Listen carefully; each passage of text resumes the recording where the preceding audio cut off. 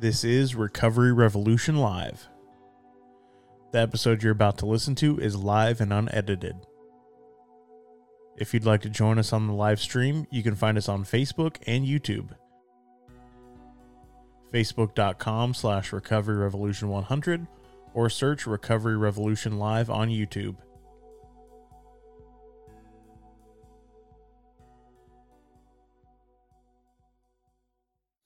Hey everyone. I guess we're having some technical difficulties tonight. We're all on the struggle bus. We're all running late and I'm having like these cramps in my toes. So I don't know if you ever had a Charlie horse in your toe, but it's excruciating.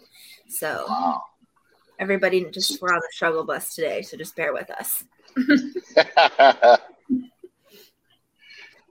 Oh man, we got Charles, my friend, my homie. I love Charles is with us. Yay.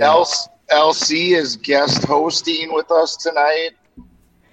What an exciting thing. I know. I'm feeling blessed, you guys. And Jason's coasting from his car as he drives down the road. It's tripping, right? Yeah, it's great. Let's put the disclaimer out there. Yeah, Things you see here may not be legal. Uh-oh. I'm not looking at the screen though. I'm just driving. Right. All hands free. All good. Yep, but y'all can see me, but I can't see you. It's all good. Hands free. We're good to go. Oh yeah. awesome. How's So everybody doing today? What's that? How's everybody doing today? Spend the day from hell, but I'm doing great. Wonderful. Tremendous.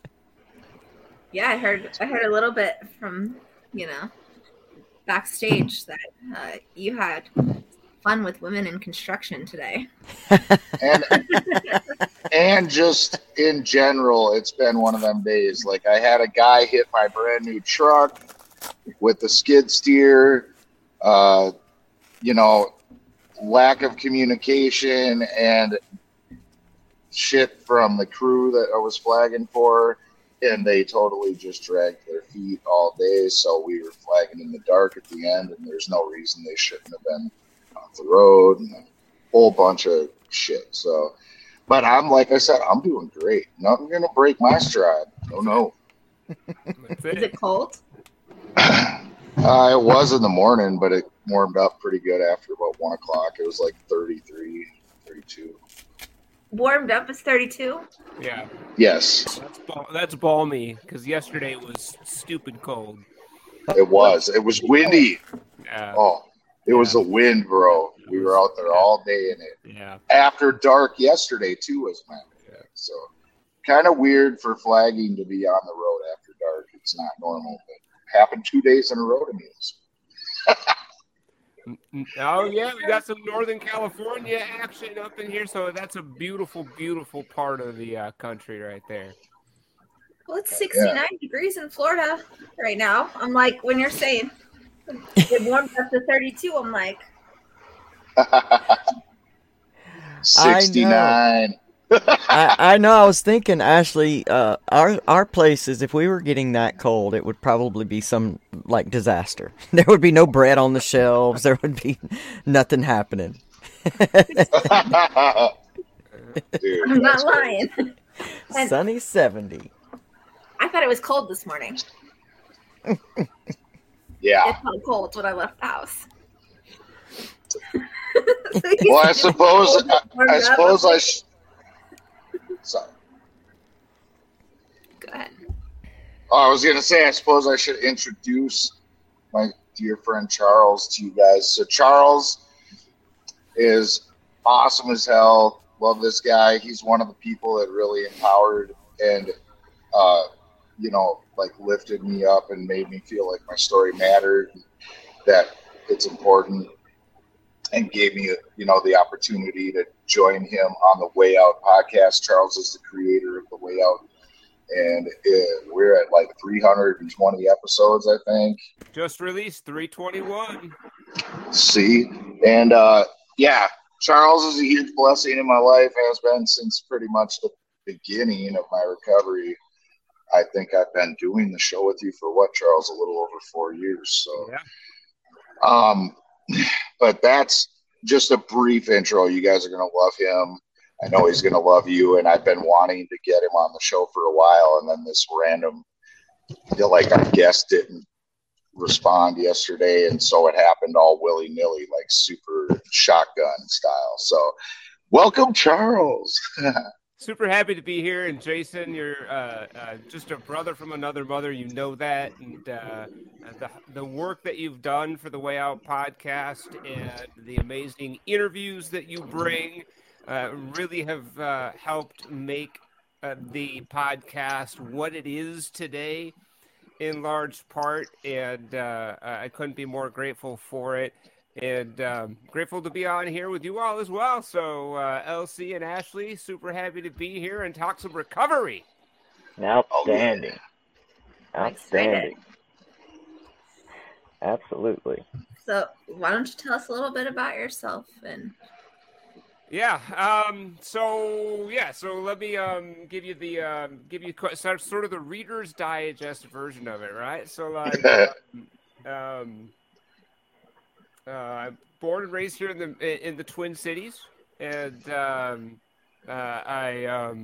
Jason, you and I, it's funny that we're about the same age, but we never crossed paths until we were in recovery. Although I feel like maybe at a random party one time we probably were at the same party and just didn't recognize it because we were not in our right states of mind probably at that at that time. I believe that there's a high chance and a high probability of that. But so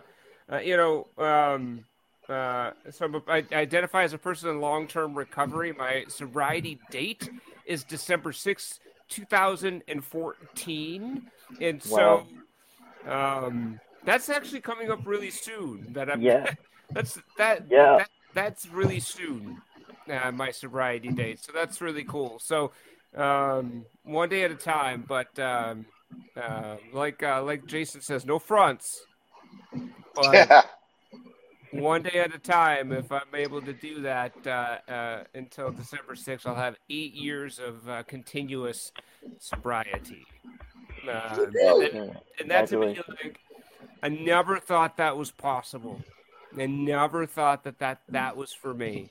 I never thought this recovery thing was for me. I never thought that living a life like I do today was for me. Prior to my most recent 7+ years ago attempt at recovery, I was convinced that was for other people. That you all could get this thing, that you all could get sober, but I'm that guy. I'm that constitutionally incapable one, right?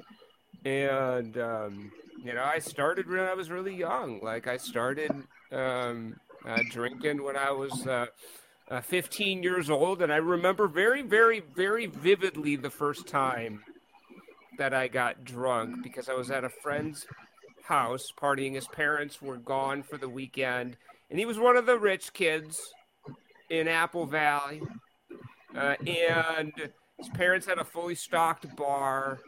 And this is at the time when Zima was a thing, so any of y'all that are, of a certain vintage know what Zima was. Okay. For y'all that don't, it's like Sprite, but it's got alcohol in it. What's it called? And I remember very distinctly how the alcohol hit me, and it instantly vaporized all of my fear, all of my anxiety, all of my depression, all of my doubts, my insecurities. It unlocked things in me that I was not able to unlock prior to that moment. I was secure and funny, at least I thought I was. And I could flirt with the girls and I could stick up to the guys. I was the version of myself that I always wanted to be, but was never able to achieve. And all I remember thinking is, I want to do this as much as I possibly can. This is the answer. This is the solution to how I feel on a daily basis. So my mom died when I was 11 years old from cancer, and that set the stage, I think, for a career in alcoholism and addiction. And I was off to the races at that point. I went to treatment pretty early because at that party I got so drunk that my friends locked me in a dog kennel because I was out of control and they could not control me. And they went and checked on me like, I don't know, sometime later, and my lips were blue and I wasn't breathing. And I was dying of alcohol poisoning. But my best friend somehow was able to revive me by pounding on my chest. And that scared my dad and my stepmom, and they made me go to treatment. And, I learned really quick what they wanted to hear. Like, I lied my butt off. I was at that time indulging in other things as well. By the time treatment rolled around, I had availed myself to other substances, and I had no intention on quitting, but I knew what they wanted to hear. And I, decided that I was going to become the treatment ninja and, wax poetically about things that I had no interest in working. And I remember very distinctly when they were passing the coin around at graduation, I was ready to chip out. And I thought I had everybody snowed. And the head treatment counselor, Eileen, who was an old Irish woman, who I didn't think was paying attention, even, usurped the circle. And she took the coin, and she looked at me, and she said, "You are lying to this group. You are lying to yourself. You're going to use again, and it's probably going to kill you." And she walked out. And although I feigned shock, she saw right through all of the BS, right? And she cut right to it.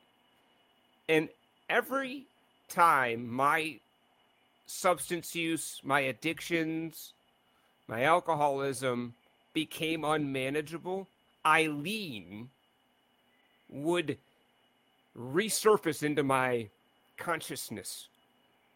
And I would hear that. You're lying to this group. You're lying to yourself. You're going to use again, and it's probably going to kill you. When I got a DWI, when I lost a relationship, when I woke up somewhere and I didn't know how I got there,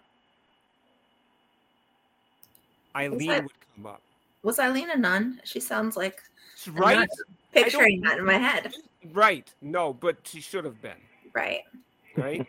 Like reincarnated, right? Something like that for sure, right? And that was that voice of reason. And I in my early 20s, I got a nudge from the judge and went back, and half of me wanted it and half of me didn't. Half of me thought, boy, if I could just get there,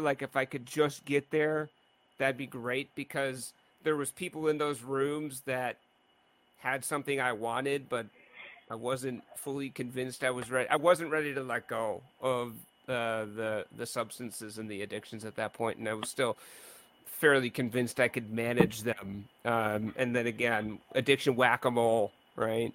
And over the next 15, 20 years, two fundamental truths would repeat themselves over and over.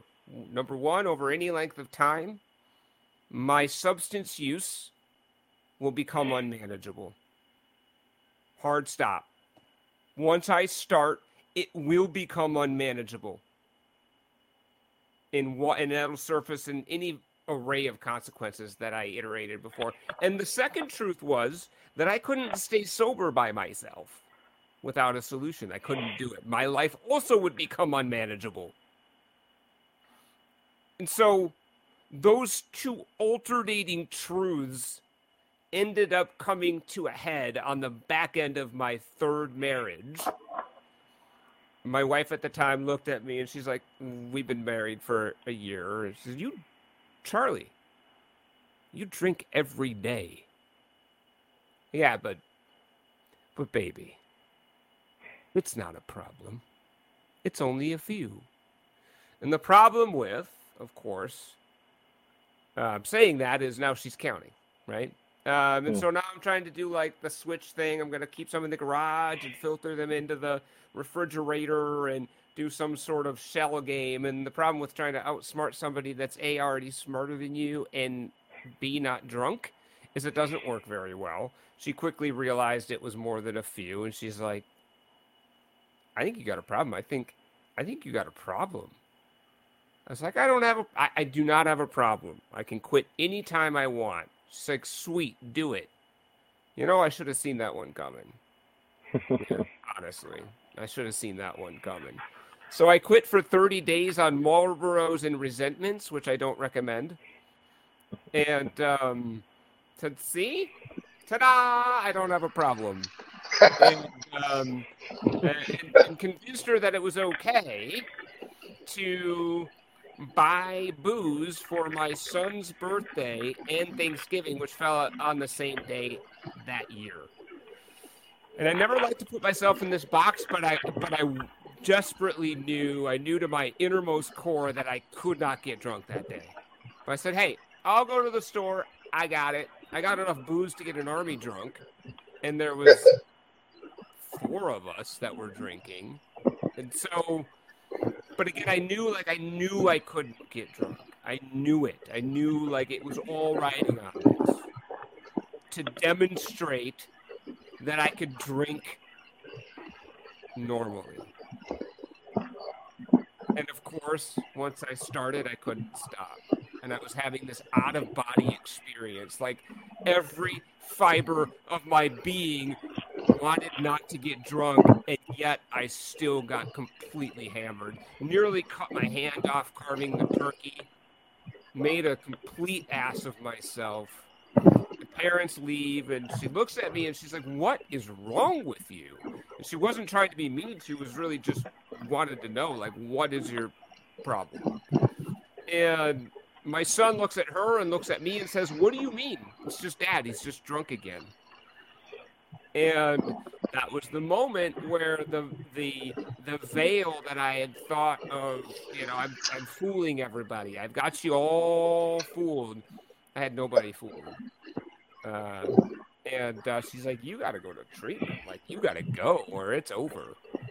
And so I went to treatment that time, this 7+ years ago, not because I wanted to get sober, not because I wanted to quit. I just didn't want to get divorced again. Like I really didn't want to get divorced again.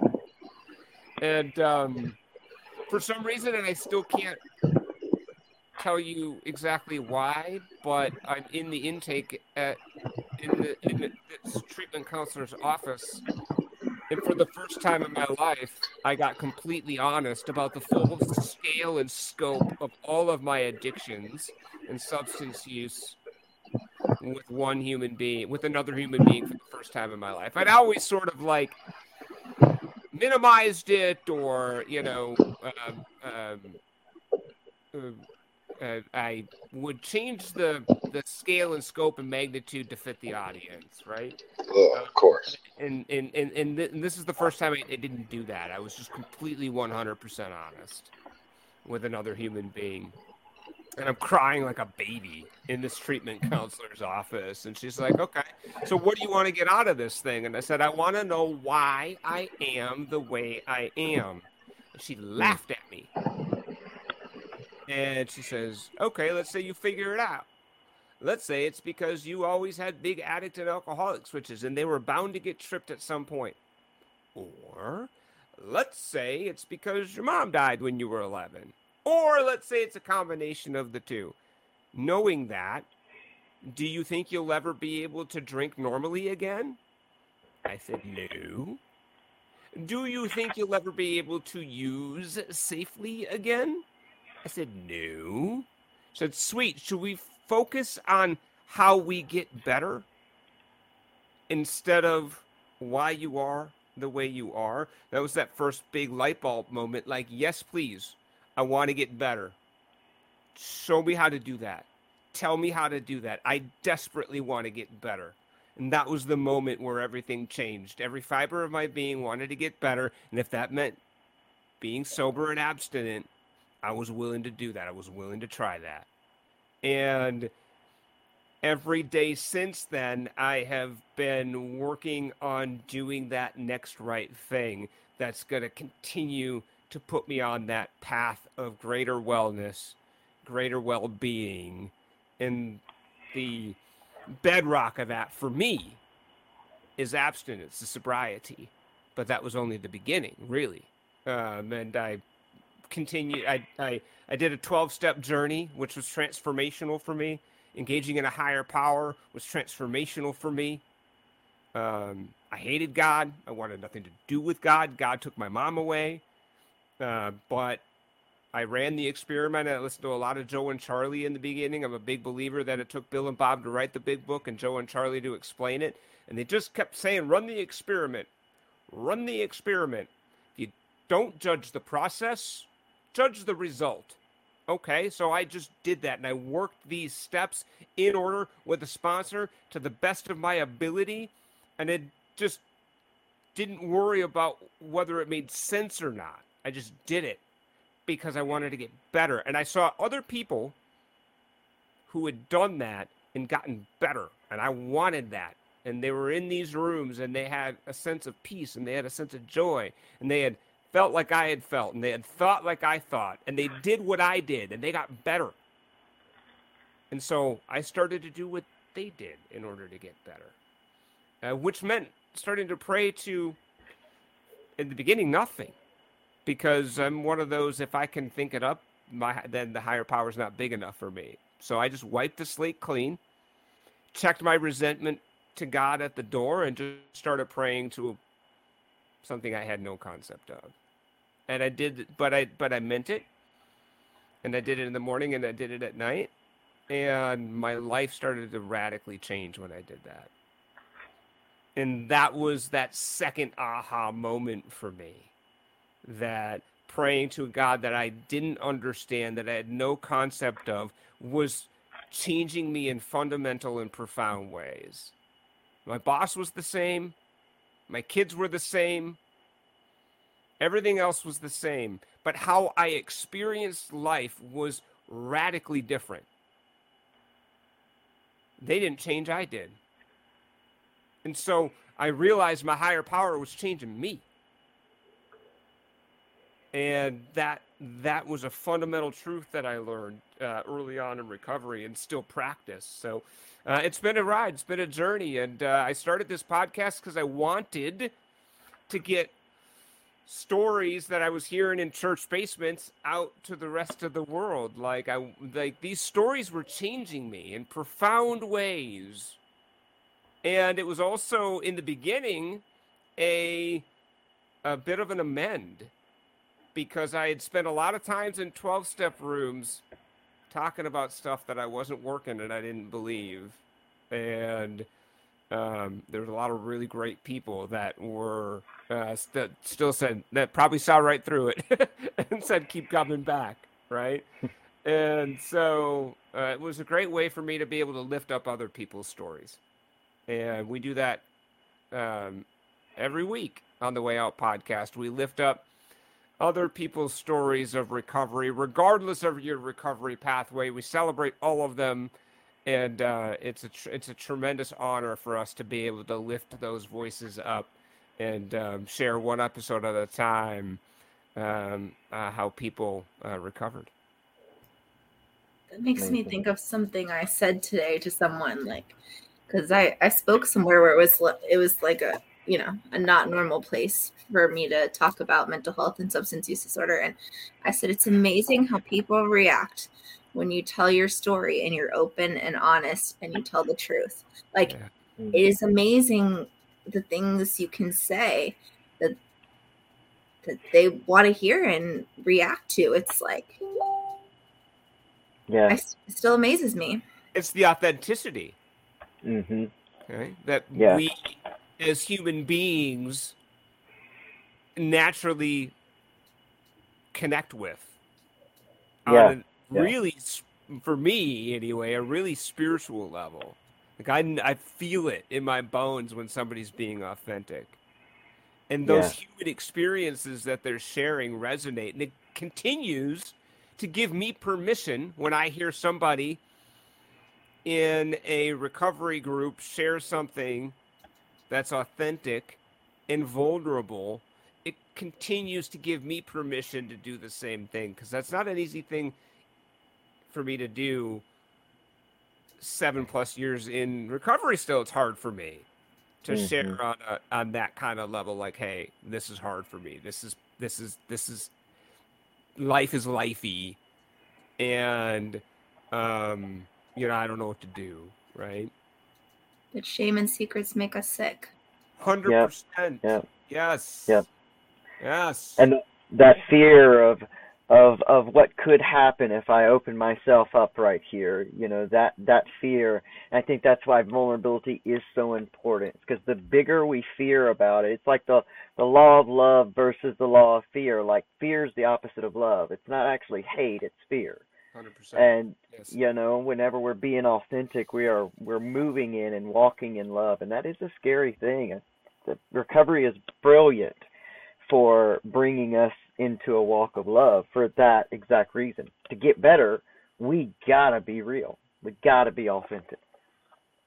100%. Couldn't agree more. And for me, I had to authentically connect to myself so that I could then begin to authentically connect to other people. Yeah. And when I'm able to do that, that's where the magic is in recovery. And as you said, Elsie, it's about acting in love. Absolutely. And that's the whole ball game, really, for me in recovery, is acting in love. And boy, that's harder to do than it is to say, because it's not always easy, and other people don't always make it easy on us to do it. Life doesn't always make it easy on us to do it, but that's what my higher power wants me to do. And when I'm able to achieve that, that's when I feel the most at peace and the most serenity, is when I'm able to act in love. Yes, without a doubt. That's one of the questions while you were talking. I wrote down the question of, the whole. It sounds like in the beginning of your journey you were heading for that sobriety for other people. And it seems like whenever you came into that place of recovery, and the question I had was, do you think stepping into the healing made the difference? Because it seemed like that why. Tell me why is that sobriety aspect of it, but tell me how to get better, to me, brings the healing aspect of it. And that's where I found long-term recovery. I think that might be kind of the same for a lot of people that have found long-term recovery, where we lend into healing more than we lend into just getting days or just getting through. 100%, Elsie. And I love the analogy of the burning house. Right? I was a house that was on fire, okay? And the house was about to be burnt to a crisp, the house of Charlie, okay? And I'm looking at the house burning saying, I wonder what happened. I wonder why the fire started. Put out the fire, okay? And then we can figure out, what started it, and maybe, make some course correction going forward so we don't start some more fires, right? Yeah. All right, but let's put out the bleeping fire first, shall we? Before we sit and look at it and be like, I wonder why that fire started.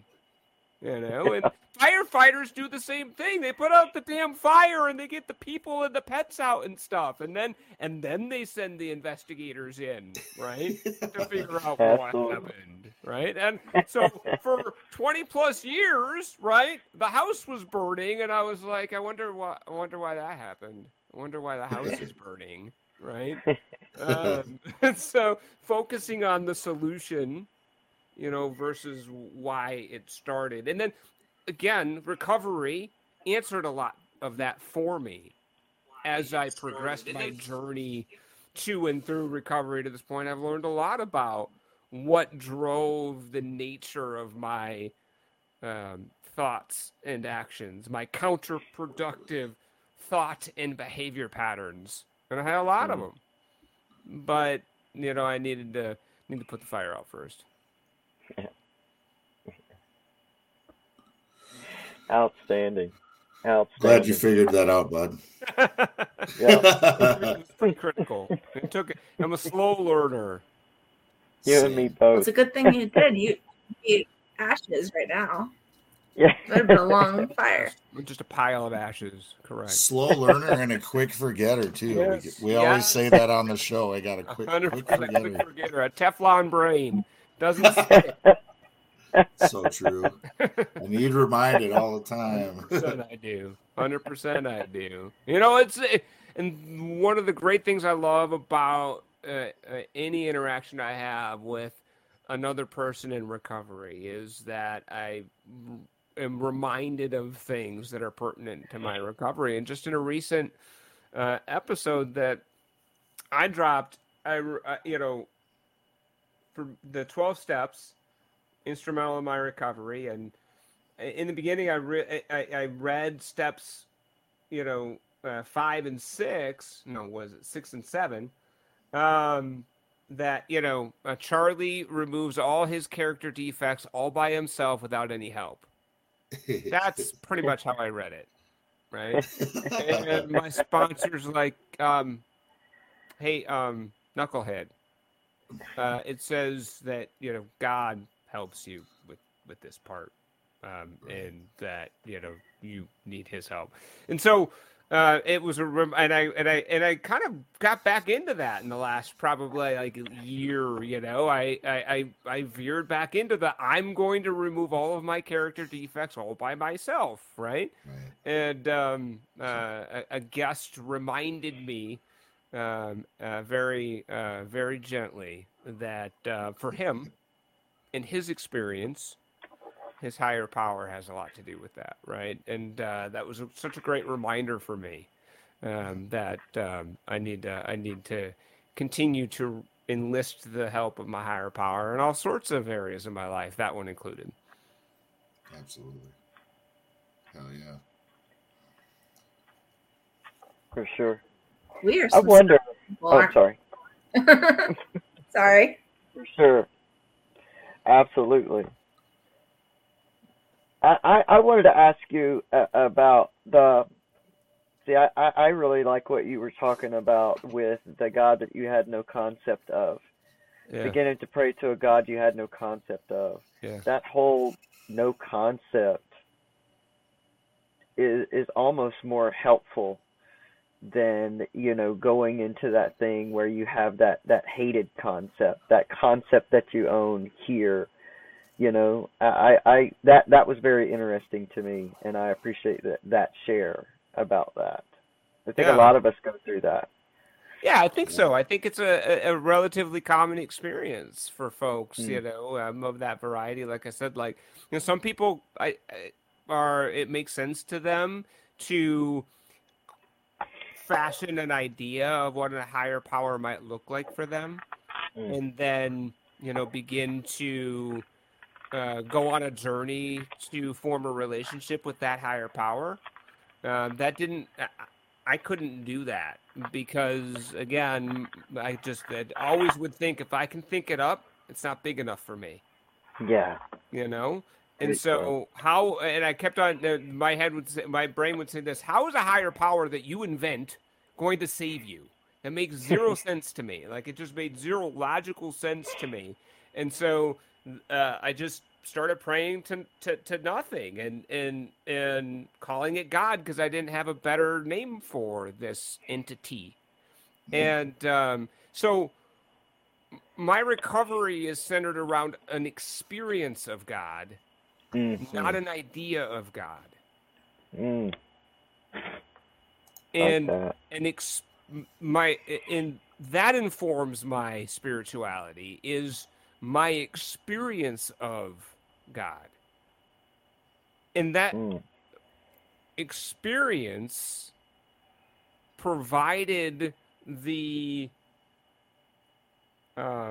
evidence that I needed in order to continue to progress along that spiritual journey, and the rest is history. Like that transformational experience around, I'm praying to this God that I have no concept of, that I don't understand, yet it's profoundly changing how I experience the world. That experience of God changed everything for me.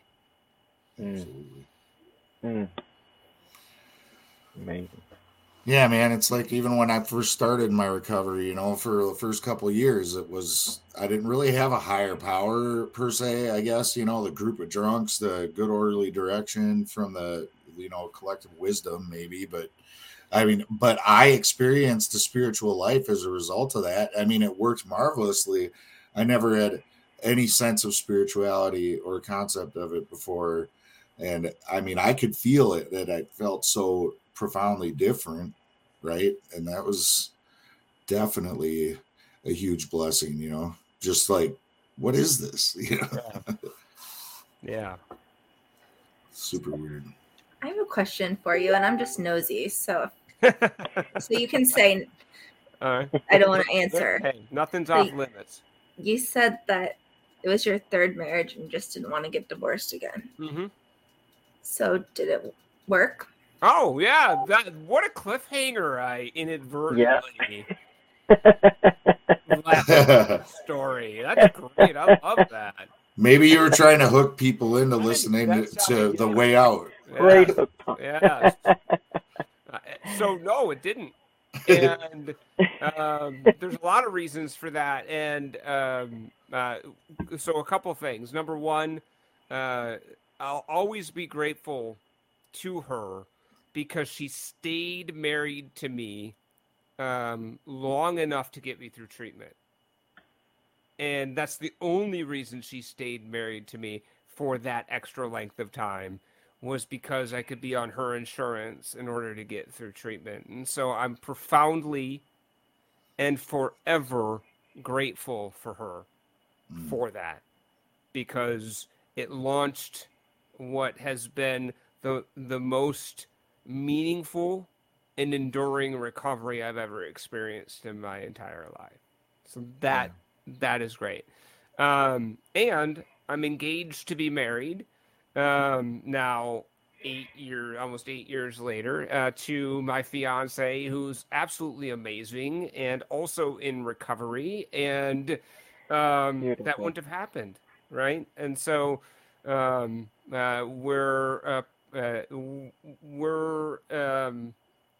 it's interesting because I didn't ever think I'd find my person, and I found my person. So Amazing. that's amazing to me, that I can just be me with her, and she can just be her with me, and that's a beautiful thing. Yeah, so that's how that is. Pamela had asked a question there. Yep, there it is on the screen. Have you thanked her personally? You know what? I did an amend. Yes. And so that's a great question. I did an amend. And I did thank her for that in my amend. It was a really funny amend story because at the time I was still pretty butthurt over some of the things that transpired on the back end of the divorce, like kicking me out of the house with nowhere to live, and like throwing all my crap in my rowboat for so I was suffice to say I was pretty butthurt. But I had to prepare for the amend, and I did, and I prayed and I prayed and I prayed and I prayed and I prayed and I prayed and I prayed for the resentment to go away, and I prayed that she got all the things I wanted for myself, and I didn't mean it, and I was still butthurt, but at some point I had turned the corner, and I had forgiven her for the things that transpired on the back end of the divorce, and was ready to do the amend, and And so I did, and I thanked her for the tremendous blessing of being able to stay on, to launch into recovery, and she took the advantage. She says that's that's appreciate that, or I don't. But she said something to the effect of, and honestly, I don't think I have anything to apologize for. And I literally almost bit my tongue off at the time. Like I almost bit it clean off, and I like ran to the car afterwards and called my sponsor, and I was like just lit up, right? And he's like, "Did you take care of your side of the street?" I was like, "Yes." All right then. The rest of it is up to your higher power. It's not up to you anymore, right? And so if you've got that resentment back, you got some prayer to do. And so I did that. And she just gave you more to practice. You know what I mean? Oh boy, that sure worked. There was a lot of praying after that. A lot. You know, because those are the things, man, that like give us the strength and like build them muscles to, you know, 100%, use these tools. No doubt. And then I prayed enough. It was like 2 months later, and I had prayed, and I'd gotten to the point where I'd let it go, and I'd come to peace with it. And and she emailed me out of the blue and said, "Hey, you know, I got to tell you, when you made that amend, something stuck with me that I was just not able to shake." And she's like, "You know, I think I do have a few things that, you know, I need to, you know, apologize for." And you know, I don't even remember what they were, to be honest, because like I've let it go. Like it's like not a thing. Yeah, and but she did that, and I wasn't expecting it, you know, and I didn't need it, but she did, right? That's awesome. And she did because I had mentioned to her that I had to pray in order to get ready for this, and I had to pray, you know, to release the resentment. And just that little bit of insight around how I got ready to make the amend to her, you know, got her into a place about thinking about her own side of the street, you know. And That's so, awesome. yeah, it was a total and complete blessing. And, you know, those are the kinds of things that happen as a result of, you know, recovery. And for me, focusing on the one big thing that I do have some control over, and that's that next right thing. Yeah, dude. So nosy question number 2. Yes.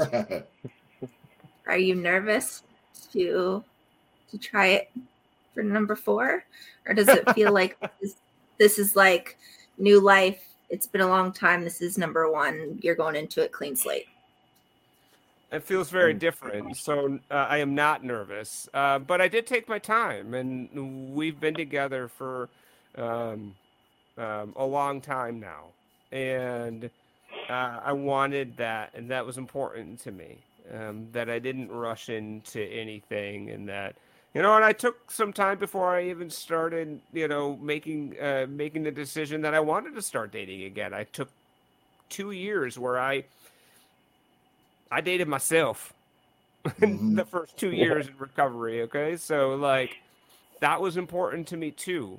And then taking my time with this. And so no, because of that, because I took my time and I was able to get my feet under me from a sobriety perspective and able to do some really important work. You know, therapy was really important to me in the beginning as well. So I went on, you know, a parallel therapeutic and recovery journey.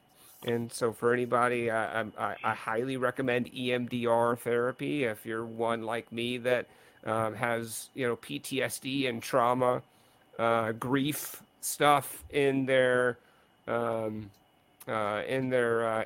history, or dealing with that currently, EMDR like was transformational for me. So, you know, that recovery journey in parallel with my therapeutic journey, I dated myself for a good couple years, and then, you know, my fiance and I have been together for over 4 years. So, no, absolutely not. Dude, it's crazy. It's been 4 years already. Yeah. Did you guys wait that long before with the other ones? How long was it that until you got married the other times?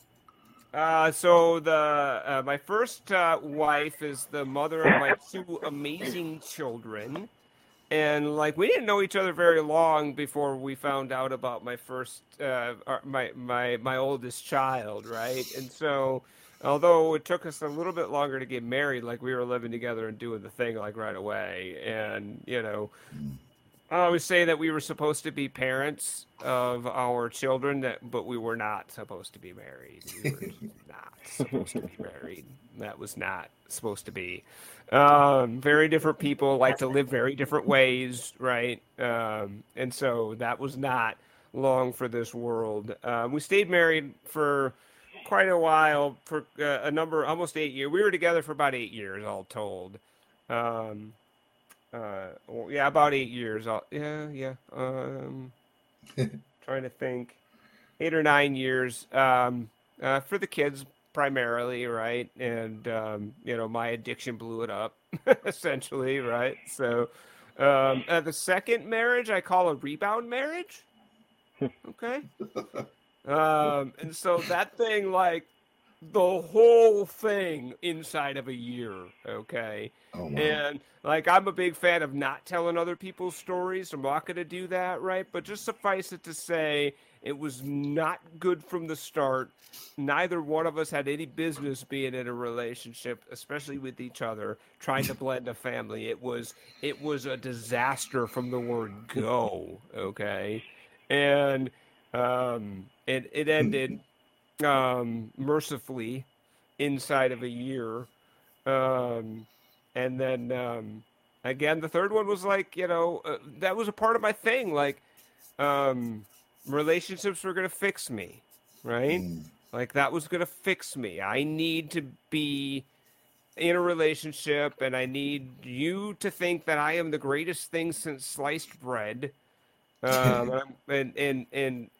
worship the ground I walk on, right? And when you stop doing that, or when I realize that you're a human being and that you've got flaws, right? Then it's all over, right? Because this is no longer than filling the giant chasm in my soul, right? So descriptive. So you're saying life got better when you got rid of alcohol and drugs and women. Life was better, right? It did. It absolutely did. Life got immeasurably better when I realized that I was the common denominator in all of it. Yeah. And then you needed to do the hard work of facing it. But yeah, so. I needed to lean in, and I needed to start doing the work in order to getting well. And that's when everything changed, is when I started focusing on getting myself well. Yeah. I'm grateful you did. We're glad you're here and you did all the work. Still doing it. Yeah. Still doing it. If I had it, I would hit the bell when he did that. When he said that, because Brett's got this bell. I'm missing Brett's bell. Yeah, and then I told him, dude, because he used to ring it all the time, but it wasn't on the screen. I kept saying, you need to build a stand for that fucker, dude. And then he just made this makeshift stand. I think, well, I don't even know. I can't remember what it is, but it's like it's something. And then he just put like a CD on it or a DVD. And he's got the bell sitting on it, but you cannot tell that it's just some makeshift thing. It looks really good, just chilling there, and it's right in the frame.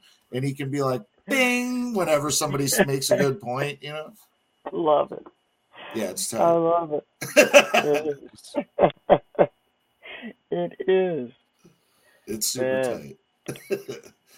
Charlie, man, it's hard to imagine you being like out on your ass with nowhere to go and having everything you own being in a rowboat, man. Like, I think about that, and just in the years I've known you, the ways that your metamorphosis is carried through, and all the blessings that you've received.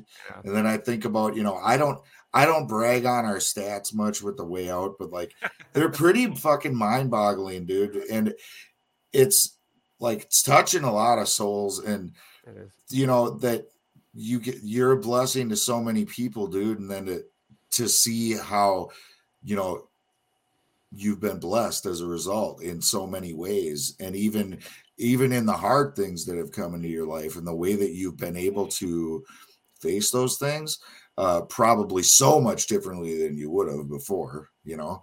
Yeah, it's just awesome to watch your life evolve, dude. I love it. It's been an absolute amazing journey, brother. And you know, if you told me prior to getting into recovery that this is what my life would be, I would not have believed it. There's just no way that I would have believed it in any way, shape, or form. And I'm absolutely grateful for it, you know, and it's because I have been given so many gifts from other people and had the honesty and the open-mindedness and the willingness to try them on myself. Not everything that I've heard worked for me, but a lot did. And it has transformed my life in a way that I never thought possible. It's transformed, yes, the outside, right? And you can say, okay, well, he's the president of this company and he's, you know, got this podcast and he's, you know, on and on. That's fine. But what really matters to me is that I have the ability to be able to, on a daily basis, right, be the best example of recovery I can be on a given day. And I can take that into work. I can take that into my home, and I can take it on my podcast and other platforms in order to be able to share my recovery. And that's the biggest blessing for me, is to be able to really try to embody recovery in a way that you know, folks might want. Might say, you know, maybe this recovery thing is worth a shot. To know that you're actually adding something of value to the stream of life, right? Yes. Look at 300 and something you said episode 321. Cause like that's amazing. Cause I was on like in the 100s, right? Yeah. Yeah. It feels like it was just like 10 minutes ago. Like I know. And that must have been a while. It was a while ago. It was a while ago. Yeah, because we probably do like 50 a year. Is that right? Maybe like just under 50 a year. You know, basically one a week. I mean, what is it? Isn't it 52 weeks in a year? So it's probably 52 episodes. Yeah, but I feel like, yeah, it's basically, it's got to be 52 a year. I mean, and then I know this year we did, I think at least it was once, but I thought maybe it was more than once, where it did kind of like a special bonus episodes. We were just trying to kind of like get the cachet knocked back down because we had so many, backlogged. We had a backlog, and it was a huge. But there's light at the end of the tunnel now, brother. Right, I'm trying to go slow too, bro. But now we're gonna record with Jeremy Garris, the owner of Spirits at Rest Treatment Center, tomorrow. Our first time doing an in-person recording in a couple years. Ages. Yeah, it's been way too long. So that's going to be super fun, dude. Like, we're going to get breakfast. We're going to go tour the facility. We're going to do this in-person thing, go have lunch, hang out with some bro time. And then I got an interview on Sunday evening as well. So I've got a few. I mean, look, it is what it is. I got to take a break, but almost 2 years. It's been almost 2 years. Almost 2 years, I bet. Yeah. Oh, you're still trying to figure out how long it's been, Ashley? I can't believe it's been 2 years. Like, LC, welcome back. What I miss? I don't know. I'm trying to wrap my head around the fact it's been 2 years since I was on their show. Like, if you would have asked me how long it's been, I would have said 5-6 months. Really? I think it's been like a year and a half, I'm going to say. Time is flying quick. Time is flying quick. Always does, bro. Yeah. Gosh. Used to, not when I was miserable. When I was miserable in life, it seemed like time just dragged. It's true. God. Oh, it's like Groundhog Day every day. Wake up sick. What am I going to do today? You know, what lie do I got to tell? What kind of, you know, ridiculousness do I have to live in? Now it just goes fast, man. It's true. Fast. Well, yeah. And we're all busy. I mean, when you get up the crack of dawn and you stay up till like time goes by fast. But you would think like it would have gone by faster when you're sleeping a lot, like, because then it would be like, but no, like, I don't know what the deal is. Dude, even when I slept like a champ, like I was becoming a professional sleeper, even then I would always be super freaking disappointed, dude. I'd be like, you know, like a good example is when I'd be in jail, I'd be like, I'm just going to sleep through the whole thing as much as I can. And I'd always be pissed when I couldn't sleep no more. You know what I mean? Yeah. I'd be so irritated about it. Like, why can't I just sleep? Well, fuck, dude, you slept for 15 hours. You know? You can't sleep no more. You're always so Your body tired. says no. I get less sleep now than I, like, half, maybe a fourth of the amount of sleep that I got when I was, and I feel, I'm tired all the time, don't get me wrong, but like, I don't feel like to the bone exhausted like I did then. And I was sleeping a lot. You know, when you're using opiates, like, you sleep a lot. Yeah. In the middle of conversation, I mean, just anywhere. You can just take a nap anywhere. For sure. It's like lights out, not a nap. You're right. You die, but you're still breathing. Deep sleep. Yeah. I'll never forget knowing that I had a problem whenever I was talking to my grandmother one day, and I guess I just went out, and I just remember coming to and picking right up in conversation. I'm looking at her face like, you know, she's just like, what just happened? And it was like, oh, I should probably get a handle on this. Like, you know, because you'll argue somebody. You'll argue that someone else. That was the part of Charlie's, you know, story he was talking about. I don't have a problem, you know, like I don't have the problem. And, you know, you'll just argue that. But you can't really, to your soul, argue the fact that you just fell asleep mid-conversation and came back up and picked right. Like, at some point, you just got to go, maybe you're right. You know, maybe you're right. Maybe you're right. Yeah. I don't know that I ever admitted maybe you're right, like, during that time. No. I don't think I ever said it out loud. Oh, okay. I don't know that I ever admitted that in my head. Well, I might have, but I guarantee you a little bit after that, I was sitting there and I was thinking, like, fuck that.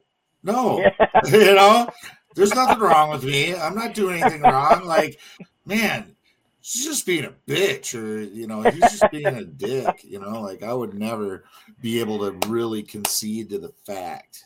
I might, for the sake of argument, like, try to smooth things over, if you will, but then I would be like irritated about it after, the more I thought about it, you know. It'd be renting space in my head. And that's, I think, a good way to tell you guys if you're having a productive conversation or not, because productive conversations actually leave you feeling like a weight's been lifted off. You feel better, you know, and you feel so different, like, about the whole thing. But when you have a non-productive conversation where you're just snowballing somebody, it's like, you're still letting it rent space in your head. You're fucking dwelling on it. You're probably stewing in it. At least I used to. Charles always says, I love me a good resentment. And I feel that. I loved me a good resentment back in the day prior to getting sober. Like, loved me a good resentment. For all sorts of reasons. Like, it was great to drink over, and it felt powerful, and it felt righteous indignation, like, how dare they do that to me? What are they talking about? I'm prescribed this. Right. I don't have a problem. I'll show them. I'll drink at them. Yeah. There you go. Yeah. I'm hiding these in my socks. There's nothing wrong with me. I've got pills in my socks so that I don't have to let anybody see that I'm going back and forth to the cabinet. Just hiding this everywhere. Yeah. I used to set timers because I'd only allow myself to take a certain amount in a period because, you know, like I knew withdrawals would get really bad if I ran out. So, like, you know, it's bad when you have to set timers so you allow yourself to, like, I mean, I had some self-control and I was like, okay, there's not a problem. If I can wait till the timer goes off and not give in and take it, then obviously I don't have a problem. But I was sitting there waiting for the timer to go off. Watching the clock. Right. What the hell? So it's like that line in the sand that you draw, that's your lie to yourself. I always say, look, you know how I know I don't have a problem with bananas?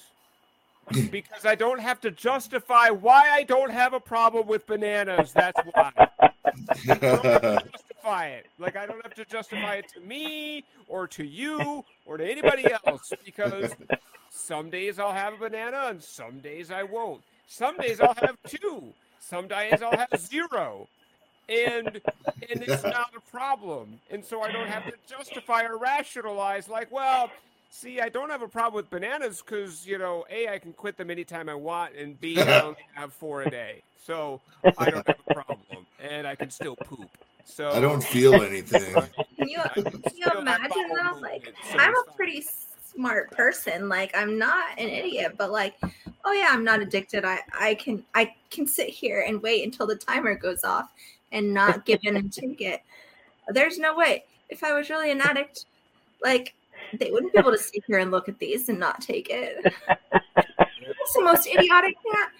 A 4-hour timer. Yeah, you're okay. You can wait 4 hours. It's funny. You're only a stressed out mess for the entire like last 2. The first 2 go pretty smoothly, maybe. Then that last 2, you're just like telling yourself how you can wait till the timer. Like, I can feel it. I feel it. You sleep for the first 1, and then you can get out of bed for hour 2 and 3, and then hour 4, you're like, has this hour passed yet? Has this is it 3 hours and 59 minutes yet? Oh no, it's only 3 hours and 2 minutes. I still have another 50. That was the nicotine bit for me, Matt. Holy moly, nicotine was a mother, right? Like, okay, physically the hardest thing I've ever quit in my entire life, and it's not close. And exactly what you're talking about, Ashley, like this idea, like when I was actively addicted to nicotine many times in my life, and at certain points had quit for a number of years, like 2 years at one point, 3 years at one point, right? And it always started up the same way, which is, you know, I'll only have one, and if I don't buy them, if I just, you know, bum one from then it's fine, and you know, but then it's every time I would end up being a daily smoker again, right? And then when I got sober, I transitioned from smoking to vaping, and that got out of control really quickly. Like, really out of control really, really quickly, because I could vape inside wherever I wanted because it smelled like blueberries, right?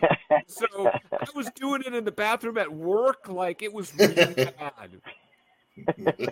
It's all cheeched out in there. You guys, it was really bad. That's good stuff. And I was like starting with the 3 milligram, and then I'm up to like the 6, and like I'm doing it in the living room, and it was very out of control very quickly. And so I'm like, I gotta stop this thing. But then, you know, okay, I won't do it here and I won't do it there. And if I can make it 2 hours, then I have control. No, I just had to quit. I just had to quit. Just stop. Yeah. Yes, it was the hardest thing I've ever done in my entire life, physically, from a physical addiction perspective. I And I've know, heard dude. that's a hard one. You know, I was never a smoker, so I don't have experience, but I've heard people that have not smoked in 20 years that say they get cravings sometimes and miss it. 100%. My dad's a former smoker, and I never saw him smoke, but he would get 40 years quit, he would say, that there would be times where he would instinctively reach for his cigarettes in his shirt pocket, and get a craving. And usually it was when he did something that he hadn't done in a really long time. And the last time he did it, it was Yeah, yeah. click that reward. Yeah, click that reward. Yeah, it scares me, to be honest with you. Like, I'm a smoker, and I know I'm on this journey because I'm feeling myself get to the place where I know that it's time. Like, I have some, some goals in mind that smoking can't be a part of, and so they're really important to me health-wise and different things. And so I'm getting to that place, and I feel that same anxiety and fear that I felt when I was coming into recovery, in that whole, okay, how's my, what is my life going to look like, and how, what other things, and you start like going over all the problems in your mind, like all the ways that your life somehow is going to suffer. And there's this, that whole, the tools have to come into play where I'm like, remember, this is the goal, and I'm trying to keep the suffering part away, because that's what causes me the greatest fear. Yeah. And, something that's just so, like, I don't know how one has to do with the other, but they do. But you gave me a great confirmation, because, I'm coming up on celebrating 10 years in active recovery coming up, in just a couple months. It's amazing to me, like, never thought I would. But I'm just now starting EMDR. It was something I wanted to do years ago, and it just never came about, and never was time. And so I just started EMDR last month. I had my first session, and I'm going again. And so, thanks for sharing that, because that's a great, just an amazing thing for, to click in and say, yeah, that's amazing. 100%, LC. And the biggest thing that EMDR therapy did for me was it allowed me to be there for myself during that traumatic time in my life, a time where I felt helpless, where I felt like my entire world had caved in, and everything I thought I could trust and rely on had vanished. And so I got to, in a very safe way, go back to that moment, that place, that awful, awful, traumatic place, and be there for myself. Yeah, versus escape. Yeah, to versus be there versus the escape. And sometimes get stuck in it. Like I would get stuck in it sometimes, man. And wouldn't know how to get out of it. Freaking 20 years later, right? Like just being stuck in it, and stuck in the grief, and stuck in the trauma. And EMDR allowed me to move through it, and gave me the tools to be able to be there for myself. And the therapist said something really important. So what would you tell your child if they were going through that traumatic experience? And that's what I told myself in that moment when I went back there. It's going to be okay. I love you. It's going to be okay. And you're going to be okay. Right? And that was transformational. Amazing. It sounds so much like shadow work, dude. Like it sounds a lot like the process that I went through with shadow work and stuff. And that was similar, like embrace that part of yourself, Yeah. And like be there for it, and get familiar with it, like especially the ugly parts of myself that I was like always hated, but then I still let take control, and to to find it's like a part of like becoming one cohesive unit, you know, like I now am aware of all the parts of me and I'm like okay with them, even though, you know, some of them are unsavory or, you know, whatever. It was a total process, but it sounds like so much like how you described that EMDR, like really similar. Yeah, and the big different I think the big difference it is much to do with that, but also there's this physical grounding piece, right? That allowed the emotions not to overwhelm me. And so I held these two plastic sort of modules that buzzed intermittently, and that allowed the emotions not to super overwhelm me because I knew I was here. I wasn't there, you know, in my, like, every other time my brain felt like I was there in that traumatic moment, but because I was being grounded actively, I knew I was here. Like you're literally reliving it. Yep. Yeah. Yeah, because that's what we do. Yes. Because that's exactly what we do. The brain doesn't know the difference, whether it's 20 years ago, 20 minutes ago, or right now. So when we're reliving that trauma, the same process is happening in the body. You know, that was one of my aha moments when I realized, wait a minute, these abusers are still abusing me. Like every day, they're still abusing me. Yes. And you know, the greatest thing I think that ever happened for me in this whole trauma and healing process is realizing that, you know, to think of the past minus the emotion equals wisdom. Like that's when we've transcended the pain and have gained the wisdom from the time. And I'm going to tell you, the exciting thing about going through, you know, a gender transition is every day I get to talk to my inner child. Like every morning I look in the mirror, I get to say, we got here. We got here, buddy. Like, thank you for holding on. Thank you for, you know, for not taking those leaps. Thank God it didn't work. You know, thank God none of those attempts worked. We're here, like we're coming, we're in our own, and that's an amazing just part of a healing journey, is to be able to say that to yourself. And I think I feel grateful. I feel like I'm lucky because I have a physical sensation, you know, to be able to look into that kid's eyes and say, you know, and so, you know, God, it's that perseverance leads to transcendence, you know. Yes.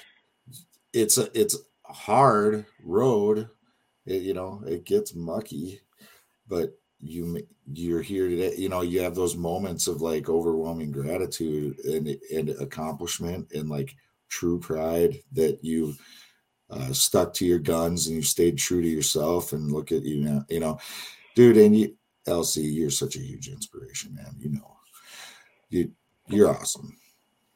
Hi, Ashley. Awesome. Hey, Ashley.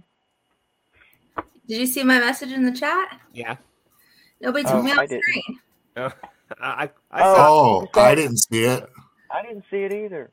I didn't even notice until you said something. I looked and it said 1. I'm so not great at being Brett. Like, I have no idea. He always puts the comments up at the perfect time. He's always doing the back end stuff, and I'm just all in. And then but that's why he's all quiet though, too. Usually, because he's doing it. And then when he speaks up, he says something like really drop the mic moment, and then he just kind of eases back down into Brett. Totally. I love that guy. Dude, me and him were on a call for like a half hour last week. I think that was last week or something like that. And I got to sit and practice. That's one cool thing about this platform is you can like do it live time. Like, you know, he gave me access and he has access, and we can literally both sit there and press buttons and mess with doohickeys, you know? It's awesome. And I'm like, I felt like I got the hang of it pretty good. And I was like really looking forward to running a stream. And then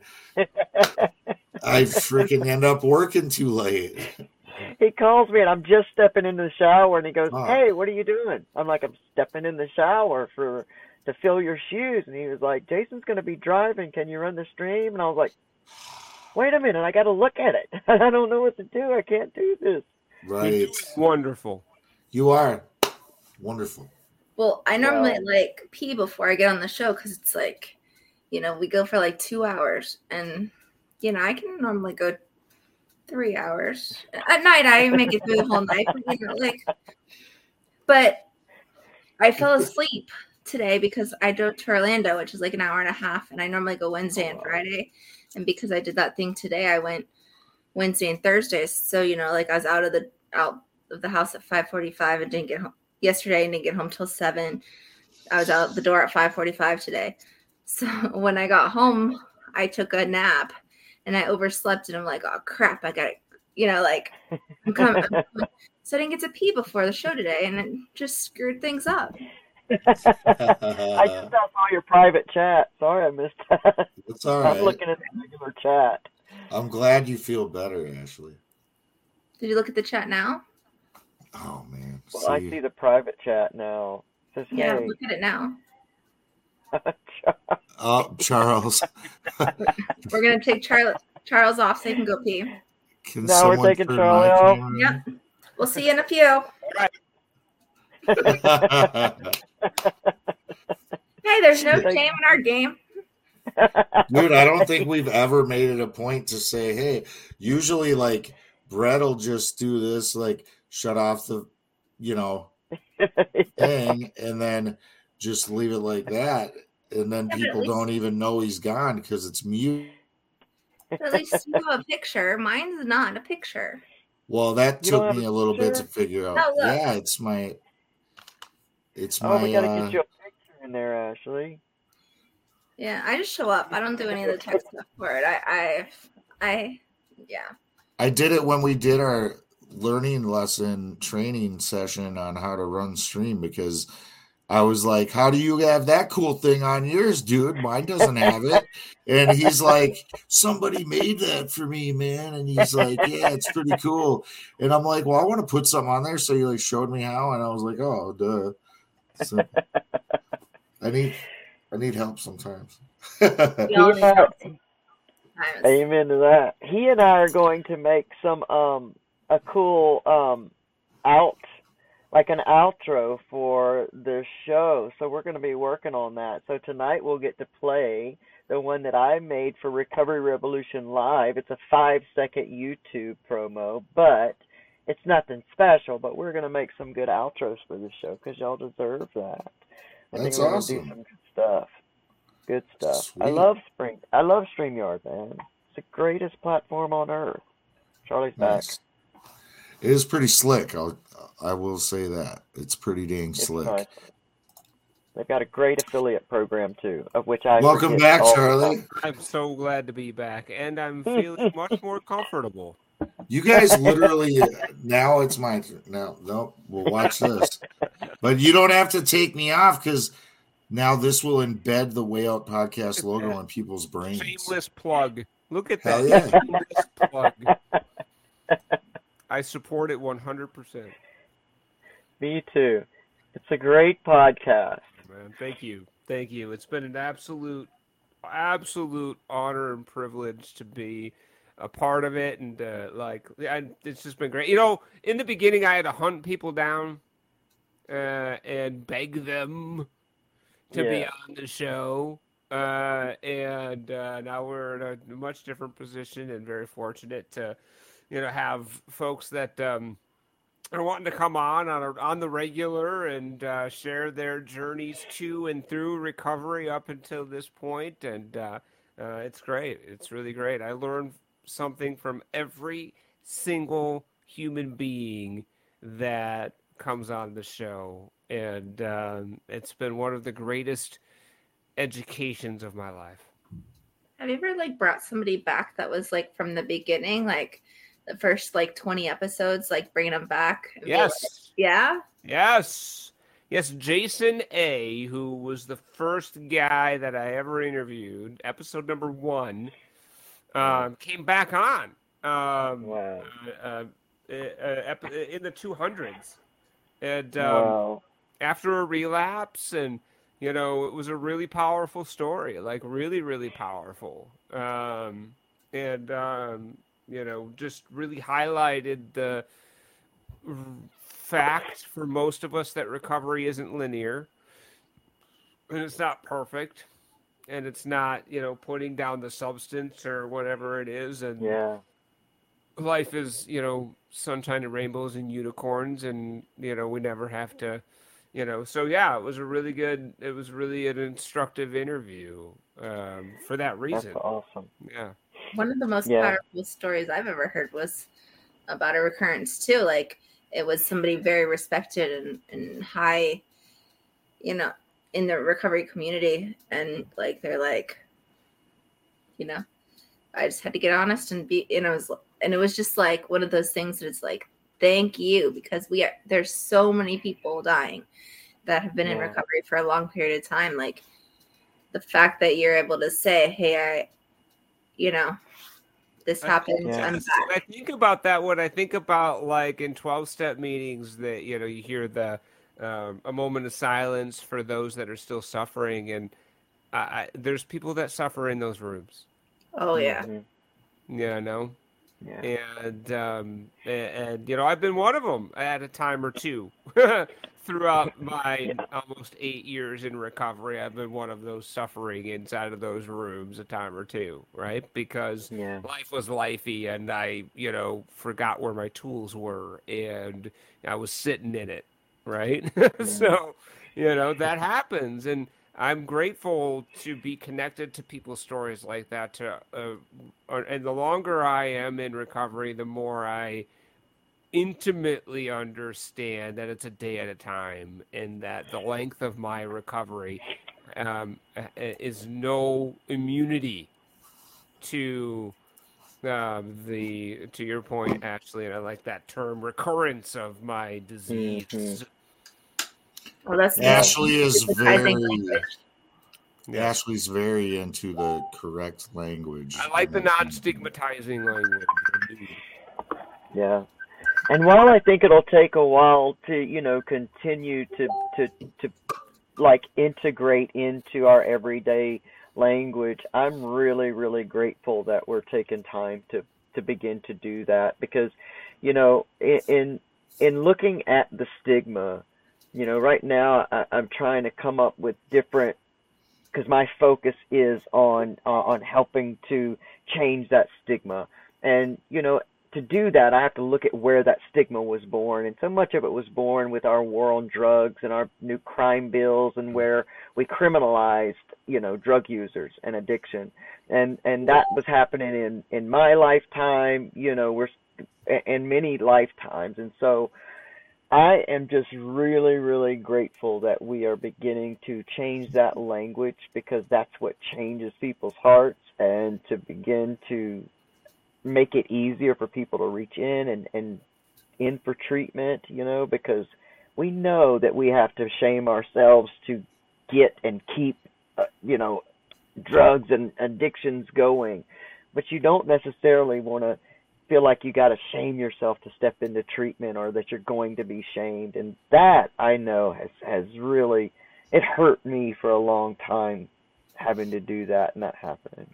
Well, and I think what they're trying to do is like, use the disease model as, if you have cancer and cancer you come out of remission, you don't call that a relapse of cancer. Like relapse makes it sound like it was a choice, or so, it's a recurrence of the disease. It's not in remission anymore. Is absolutely. And let me just say, if I may, I hate the word overdose. I just hate it. And I know that, there's probably a variety of opinions on that, but it's so stigmatizing, and it makes it, again, the immediate thought is they on purpose took too much, right, and therefore they overdosed. When in reality, most of the time, you weren't trying to take too much or so much that you were going to die. That wasn't the idea. It wasn't the plan. I wasn't trying to take too much. I wasn't trying to overdose, right? And nowadays, it's a poison supply. It's poisoning, yes. Right. So can we call it what it is? You got poisoned. You didn't overdose. You legit got poisoned. And with alcohol, when you're, you know, in that alcohol poisoning, they call it poisoning. So what's the difference? There's not. Right. There's not. Stigma. That's the only difference. That's it. That's the stigma. Because we didn't criminalize, you know, the drinking. We did not criminalize those things. We criminalized drugs and drug users. And that was that. 100%. Yeah, and I mean, they use the non-stigmatizing language when it comes to suicide, too. Died by suicide is the correct term, or an incomplete suicide. Not committed, because you committed a crime. You commit a crime, yes. Right, right. Mm-hmm. Because it used to be a crime. Suicide used to be a crime in many states, right? And so, they committed. Yeah, that's an interesting thing. Died by suicide. That's a much better way to say it. Because I mean, it's disease. You know, suicide is you don't die. Suicide isn't what kills you. That's the result. Yeah. It's depression. It's whatever the case may be. Depression is what killed you. Yeah. Yeah, it's feeling like there's no other choice. Like, this is my only option. Right. Yeah. So much is shifting. Like the world is shifting, and I'll never stop saying this, that the recovery community is positioned to continuously help this shift occur. You know, for a more humanitarian, a more enlightened society, a more enlightened, you know, human way to live. And bravo, recovery community. Bravo. It's about recovering out loud, right? And that's when right. we recover out loud, we afford folks in and out of the recovery community to see what, as Jason's shirt says, what recovery looks like. It's true. And I'm just going to say this. If you're in the recovery community, remember, you're representing what recovery looks like.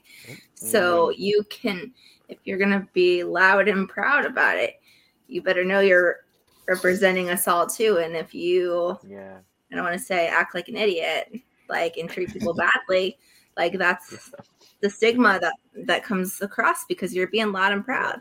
So if you're going to be loud and proud, that's it. Represent as well. And that's think about that. Think about that. My sponsor would say that, and I've heard that in the rooms. Is that you might be the only example of recovery somebody sees. Yeah. So don't be going to places and say thank you. Be gracious. Don't go and trash places that you go. But have you ever seen? There's groups that'll go and they'll say restaurants and they'll leave where they're sitting looking ridiculous. And they met, as a group together. It's that waitress just knew you're meeting for, together as a group after you went to a meeting and stuff. And they're going to remember that they had to pick up stuff off the floor and all this stuff. After the recovery people. Right. Yeah. And they won't use the word recovery. That's the thing. They won't use the word recovery after that. That's not what it's good. That's not what you're going to be called. That's not going to be. We had a bunch of addicts here. Yep. Exactly. Right. That's it. True. Yeah, a bunch of ex-addicts. Yeah, right. Yeah. It's bigger than us.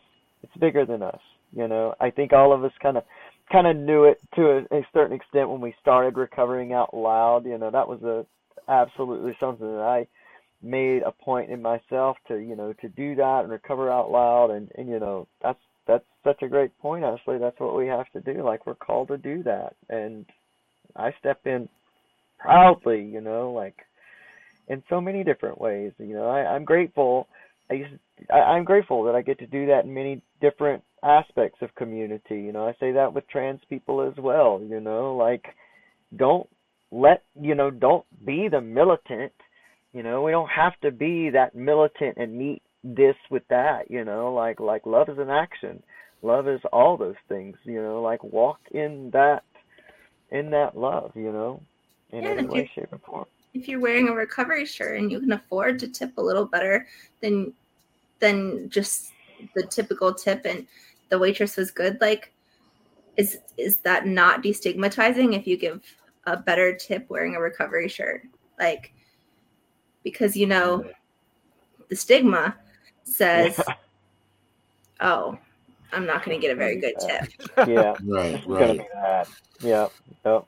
Yeah. No, I think that's instructive because it's truly so many simple little things affect this, in our daily walk, even at work or whatever. People attach that label to you, and it's either going to be a good thing or it's going to be a joke. It's going to be something that they mock you behind your back about. Like, well, there's no doubt. And the whole idea of recovery is to bring it out into the world, right? And like, I need to bring it into my work. I need to bring it into Target. I need to bring it into the gas station. I need to bring it home, right? It's easy for me to be, on the beam and spiritual and, inside of a recovery meeting, right? That's easy. But bringing it out into the world when life gets lifey, when I'm in a hurry and I got a million different things going on, and work is clown shoes, right? And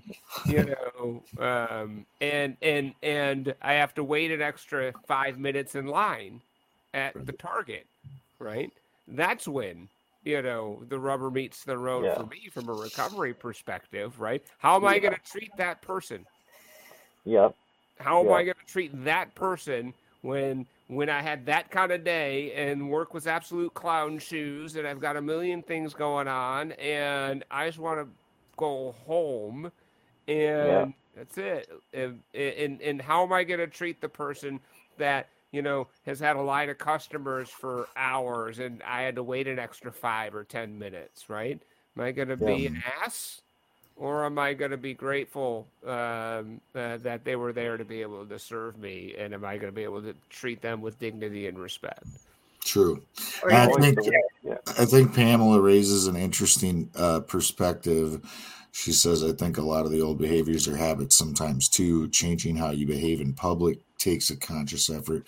And it's definitely, I think it can be like that where you have to make a conscious effort. Like if my day is going awry or whatever, I might have to be more conscious of it, how I'm responding to things. But I honestly think that it's a natural byproduct of the work you put in on yourself. If you're willing to face your issues and no matter what your pathway to do that might look like, if you really heal and grow and you change your thoughts, beliefs and attitudes, then you just show up in the world different. You just respond to the world different. And it's like, it's a natural byproduct of a lot of inner work, you know what I mean, as well. But definitely I have to have that conscious effort at times more than others. I notice that I have to have that conscious effort typically when the halt is going on for me. Am I hungry, angry, lonely, tired? And I always add an S to it, stressed. If any of those conditions exist or any combination of those conditions exist, I'm much more prone to the revert back to old counterproductive thought and behavior patterns because that is just true for me, right? If I haven't eaten in too long, I'm more likely to be crabby. Okay? So do you say it halts or schalt? So let's take this step further. And you're saying you have to tell yourself to treat the person right when you're, and how about if you take a second and you let the person that's complaining behind you go in front of you and you wait an extra couple seconds? 100%. Yeah. That's work. Yeah. There's your work right Just there. the park in the back, like you had an episode, Jason, recently, and we talked about parking in the back, and I do that all the time, right? Yeah. I park way in the back of every parking lot I ever park in because I have two perfectly working legs, and there's plenty of people that absolutely need to be closer for a variety of different reasons, and I'm not one of those people. And so I make that conscious effort to park in the back on a regular basis. And now it's just habit. Like I park in the back on every, with rare exception. Today I did not because I took my fiance to the doctor to get something. I'm not going to overshare on that, but just know that I didn't park in the back for a good reason this morning at the doctor with my fiance. I'm not even gonna lie. Full transparency, I always look for the closest damn parking spot. And my mom, she had one of those placards, the handicap placard that you hang up on your. No, Jason, don't tell us. Don't. No, I know where this is going. And I have used it before. Jason, no. I know, I'm horrible. I've used it. I'm not gonna lie, I'm horrible. I have work to do, you guys. It's okay. At least you're admitting it. That's the point. Before anybody judges, don't think you didn't think about doing that yourselves. Okay, like we've all thought it. Okay, we've all thought it. I'm gonna have to get off because I need to put my kids to bed. But it's been great being on. All right, see you, Ashley. Love Bye. You, Bye, Ashley. Thank you for coming. Yes. Yes. I've got a big work day tomorrow. I'll have to go soon, though. But you guys are the best, man. I'm great. Dude, I love how I just put myself on blast. There's probably so many people are going to see that and be like, judging. Yes. They can't judge you, Jason. Let me tell you why. Because your authenticity is just... Dude, you can't. That is too real, too honest, and like you can't judge a true heart. You just can't. Like how Charlie was just saying, like we've all thought about it. I legit was like that. Like when I was with my mom for 100 days last winter with the continuous in-home care, I drove everywhere. And we brought that thing everywhere, and it got left behind in my car. And one of them, because she had more than one. And I mean, it just was like a light bulb moment, like I was like, because we do think about that kind of stuff. Like, I wish I had one of those things because there's nowhere to park here. And then I'm like, oh, ding, ding, ding. I have one of those things. So now you've come clean, Jason. Don't you feel so much better now?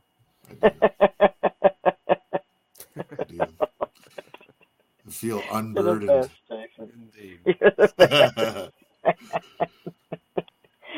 Well, Charles, I hope that we're gonna have to get you back on because I know Brett and JR really want to meet you. And we're on the rare occasions, like some people we love their energy, and we're like, like LC, for instance, recently, like he did Brett's show, he did our show, I did his show, Brett did his show. We all did a panel thing on his show. So it was like a lot of interaction. And then we asked him, like, would you be willing to like maybe step in as co-host sometimes somebody can't make it? And of course he said, yeah. And now he had to fucking be Brett. You did, by the way, LC, I think you did that to yourself because the other time when we were on and you were saying you need a Brett. I needed a Brett. So now your higher power said, no, motherfucker, you're going to learn how to be Brett. you would think that I'd be used to this by now because that's what happens to me every time. Right. Like you ask for patience and then you got to go through some crazy shit and try to be every patient. time. Yeah. Every time. I I feel know Brett you. really was bummed about not being able to be here tonight. He really was. I mean, you know, I know this is exciting to him. So, Charlie, you got to come back. You got to be here Love with to. Brett because Would love to. he's got to be able to have this moment too, man. I'm Pamela, it grateful I was got to meet awesome you. for coming. Thank you, Pamela. She's just Yes. saying great show to us and stuff. Oh, And I just wanted thanks to for let coming. her know. It was tremendous, and it would be an honor to come back on. So, absolutely. Hell yeah, bro. Outstanding. All right. Do you know how to do the outros and stuff? I think I do. Brett gave me the deal, and we're gonna be previewing or premiering my own personal YouTube outro that I made for you guys. But you're going to do that last, right? Like at the end.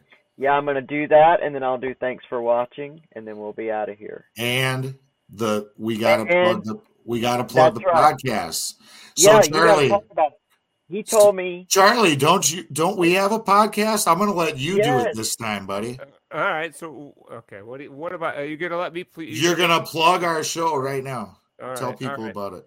All right. Well, you know, we do this podcast. It's called the Way Out Podcast, and what we do is, on the regular, we share powerful recovery stories and recovery power topics to jumpstart or re-energize your recovery.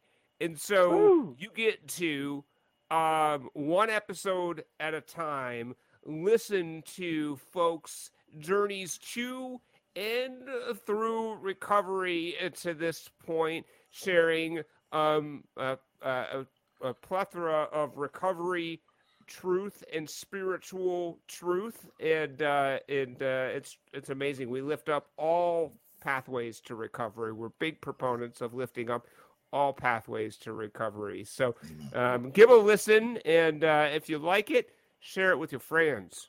Yeah. Hey, where And can I don't find forget that about Way the Out?